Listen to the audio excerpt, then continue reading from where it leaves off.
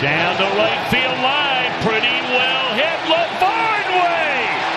It's the right way here tonight! Yogi Berra said it's 90% mental, the other half is physical. My name is Ryan LaVarnway, Major League catcher and minor league grinder, and I've spent the last 15 years playing professional baseball while evolving my mindset. I'm fascinated by optimizing that 90%. In this show, I'll talk to elite athletes and mindset coaches about what makes them tick and how they've overcome obstacles in their own careers on the way to finding success. This is Finding the Way. Hey guys, this is Ryan LaVarnway, and I am excited to be joined today by Jordan Fliegel. He played basketball at Bowdoin College and then played professionally in Israel for 2 years. But what is most impressive about Jordan is that after he left the professional game of basketball, he has founded 2 very successful companies, is an author, formerly owned a basketball team himself, and now is huge in the venture capital space. I'm so excited to talk to you, Jordan. Thanks for joining me. And I appreciate it, Ryan. Thanks for having me. I think people can relate to sports. People can't necessarily relate to being an owner of a company or an entrepreneur. What is it about the sports that you played, you got to the professional level, that helped you do what you do today? I think there's a lot that translates from sports into the business world, in particular into entrepreneurship. I think sports is uniquely good at preparing people for the entrepreneurial game. Hard to think of something that's any better. And it's interesting because when you think of tech companies, startups, you don't necessarily think of athletes. Maybe you think of the opposite, people who instead of playing sports were coding in the basement or something. And there's certainly a role for designers who are artistic and engineers who are very technical in startups, and they make a lot of money and have key roles to play. But as a founder, your role usually is not to do any of the things in the business itself. Your role is to have a vision and to motivate and hire and motivate the best possible people in each of the roles that you need in marketing and design and product and tech, and finance. You don't actually need to do any of those things yourself. And oftentimes, if you are really great at any of those categories, you tend to maybe not be a great CEO because you lean into working in the business, not on it, and sort of filling one of the functional roles.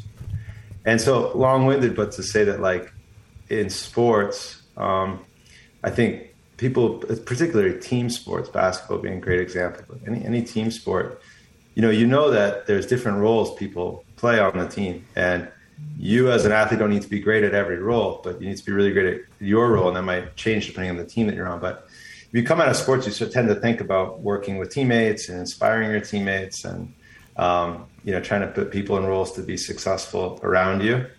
And that translates over really well into running a startup. And then also just the general stuff around, making sure that you're taking care of yourself, you're sleeping, you're, eating well, you're working out, you're competing, and you're competing in a startup as well. So it starts with taking care of yourself, taking care of your teammates, putting people in roles to be successful, being competitive, not getting too high and too low with the ups and downs of a season, same thing in business, and just keeping after it. And so I think all of that translates really well into business. You're describing exactly a leader or a coach on a team, really. Did you have good coaches in sports or good leaders on your teams that you tried to emulate now that you're in the business world? Yeah, for sure. You mentioned I wrote a book, which is something I think I'll never do again because there's a lot of work, even though my mom, who's a great writer, helped me write the book. And without her help, I wouldn't have been able to do it. But it's called Coaching Up, and the book is about exactly this. It's about lessons from the world of sports, and in particular, we have all these coaches on Coach Up, my first company that I interviewed for the book. And so taking what coaches know to be true in the world of sports for how to reach and motivate athletes and how that translates into the business world. So anyway, spent a lot of time sort of thinking about this topic and even wrote a book on the topic. I've had great coaches and not so great coaches, like I think any athlete has. And you learn from both. Take the bits that you think make sense and that you can apply to your own style. And also really you learn a lot from the ones that you feel like, man, if I'm ever leading people, I'll never do that. Yeah. That can actually be even more informative for you. And then I think also just too, as an athlete, I've been fortunate to be a star player, at the end of my, college career, one of our leading scorers and team captain and, starter and all that stuff. And the very next year when I went pro, I was the worst guy on the team, and I was the 10th guy and buried on the bench. And to have the humility of having both roles and sort of understanding how you can still impact the team, that carries over in the startup world really well as well.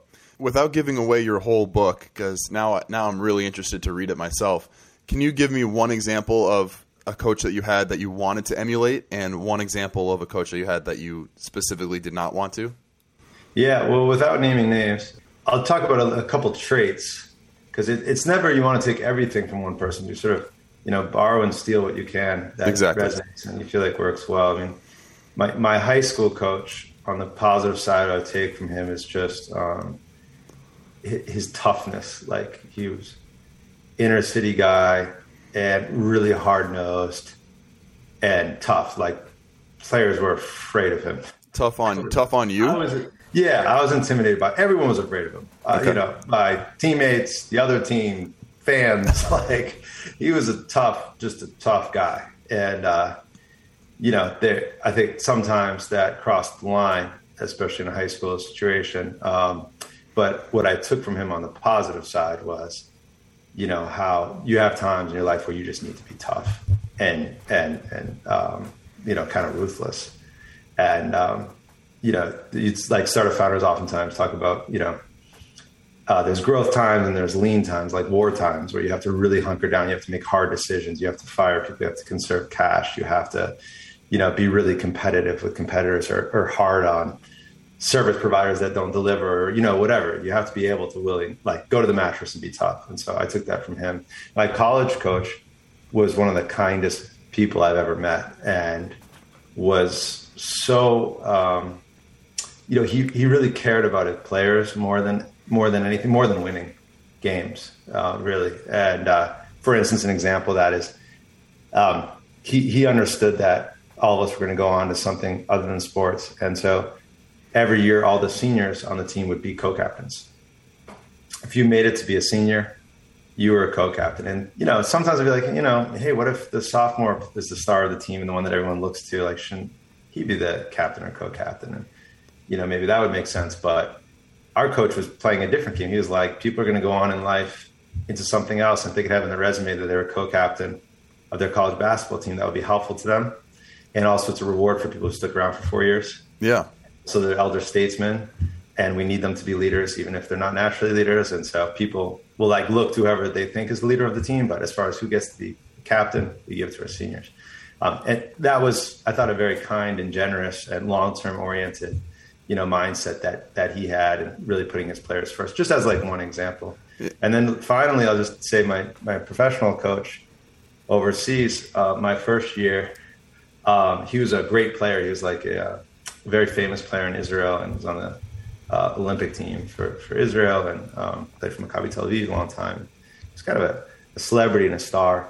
And he was just really great at putting people in their roles and being direct. He just sat me down right away. I was like, you're not going to play, but you can impact the team.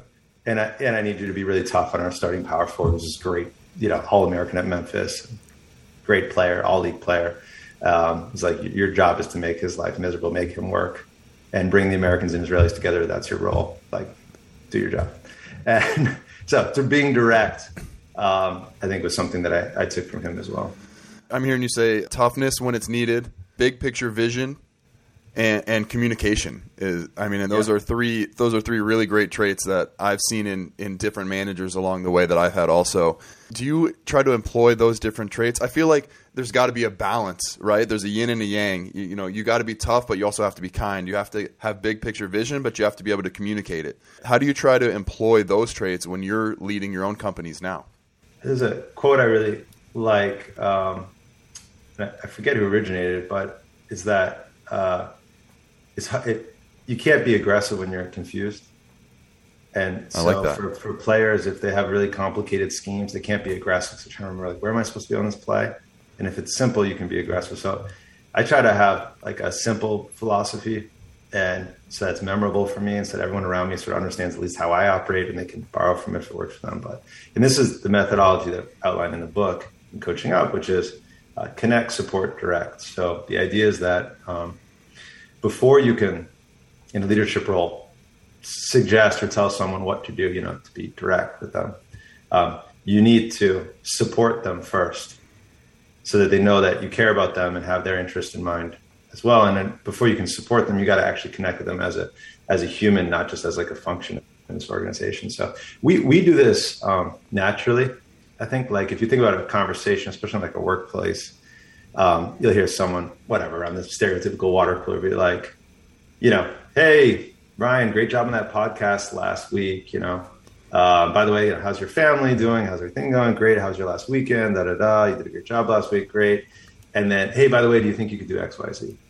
If they just came up with you and said, hey, can you do this or do this by tomorrow? You'd be like, what the hell? It's Monday morning. The person asked me about my weekend, doesn't know anything about my life. And you're probably not going to have a very favorable impression. So whenever I feel like I'm asking something of someone too much or I'm stuck with someone, I kind of try to go back and say, did I put in the work to establish an authentic relationship with this person, to connect with them?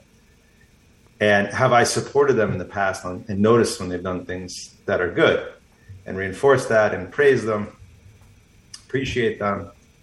And if I haven't, I need to sort of go back and do that stuff again before I can just get there on, moving quickly. But if you do that work, then you can really function really well as a team. Like, a great coach has earned the trust of their players in the heat of a game. Just be like, yo, like, idiot, like, stop doing that, do this. And you're not like, oh my God, I can't believe my coach. Like, told me, like, you'll be like, yeah, okay, right. It's in the heat of the moment, and you can start to operate very efficiently.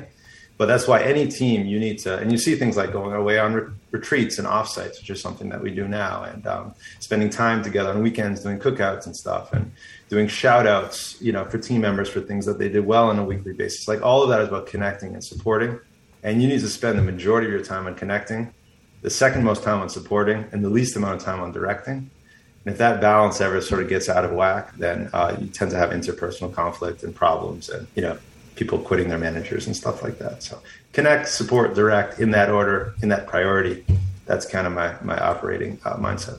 That's amazing. I've heard of the concept of like putting trust into a trust bank before you need to make withdrawals. But the way that you summarized that, and when you said it right now, you kind of worked backwards. You're like, this is what I'm going to need from them. Before that, this is what they're going to need from me. And to even get to that step, I'm going to need to do this first. Yeah. And I love the way you laid that out and kept it in priority also. I think everyone needs a mentor. Everyone needs a leader. Everyone's had a coach as an example. I think everyone also needs a peer.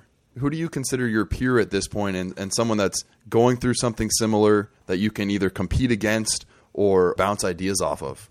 Oh yeah, for sure. I mean, there's so many different contexts, right? In the I guess business work context, my longtime partner, Jeremy Levine, we've been best friends since we were little kids, played Little League Baseball together. We were co-CEOs of Draft.com, the last business that we sold, and we invest through our fund in syndicate called Founders First. We've been investing together for a long time. And, he's my longest, oldest friend, one of my best friends. We're also business partners. So as far as a peer, I'd certainly put him in that kind of category. We talk all the time about deals, investments, stuff. And we're able to be just super direct with each other, which is rare to have that, where, all the connecting and supporting stuff, like, that's been done over the last decades, 25 years. Yeah. And so now it's just like, I make some movies like, you're an idiot. What the hell are you thinking? Like, you can consider this, or I'll tell him. And we're very opposite in how we think. He's much more speculative and wants to, take huge swings. And I'm much more like a Buffett kind of guy, despite being in tech, where I'm most thinking about the downside. I'm thinking about value. I'm thinking about profit. I'm thinking about like stuff like that. And so we kind of balance each other off pretty well in that regard. So just not to name everyone, but that's certainly one person on the business side. And then, in my personal life, I have friends who, like one of my close friends is Paul English, who's the co-founder of Kayak, and super successful entrepreneur, one of the best I know. But we actually never really talk too much about business and startup stuff. We bounce ideas off each other, but we just become really close friends. And that's rare, because usually relationships where you're both in the same industry, you tend to sort of talk about work stuff all the time. And we're much more like relationships, hanging out together, just being legitimate friends. And that's so great and refreshing to have, kind of when you tend to just be sort of focused on work and stuff all the time.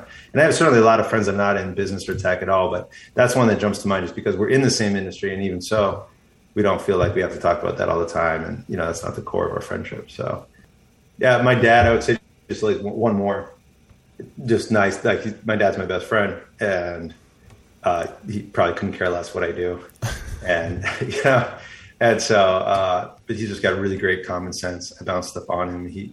He always asks, his favorite question is like, "Is that on target?" Which I think is a great like perspective. So I'm like, "Hey, I'm thinking about doing this thing." It's like, "Is that on target with where you want to go?" Maybe it's a great investment. Maybe it's a great opportunity for someone. Maybe it's a great use of time for someone. But is that on target for you specifically and what you want to do? And is that a good use of your energy and stuff like that? So it's great to bounce stuff off him as well. So I consider those all peers in different ways. Yeah, I'm loving everything that you're saying right now, and I could keep you on the phone all day, but I don't want to take too much of your time. Before I let you go, if you could talk to yourself when you were 10, 12, 13 years old, or if you could talk to someone that has big dreams that it's 10, 12 years old right now, maybe they want to be a basketball player or a baseball player, or maybe they want to be a startup entrepreneur, venture capitalist, what's the best advice that you can give to that kid right now? To be a collector of secrets, of insights, a collector of talented people. If you can put together unique views and insights into markets and ideas, and this can come from anyone. It can come from a barista who, is trying to figure out what insurance to get for their motorcycle that they drove to Starbucks, right? If you take the time to talk to that person, understand their frustration, you might realize there's some problem in the market that they have a unique insight into.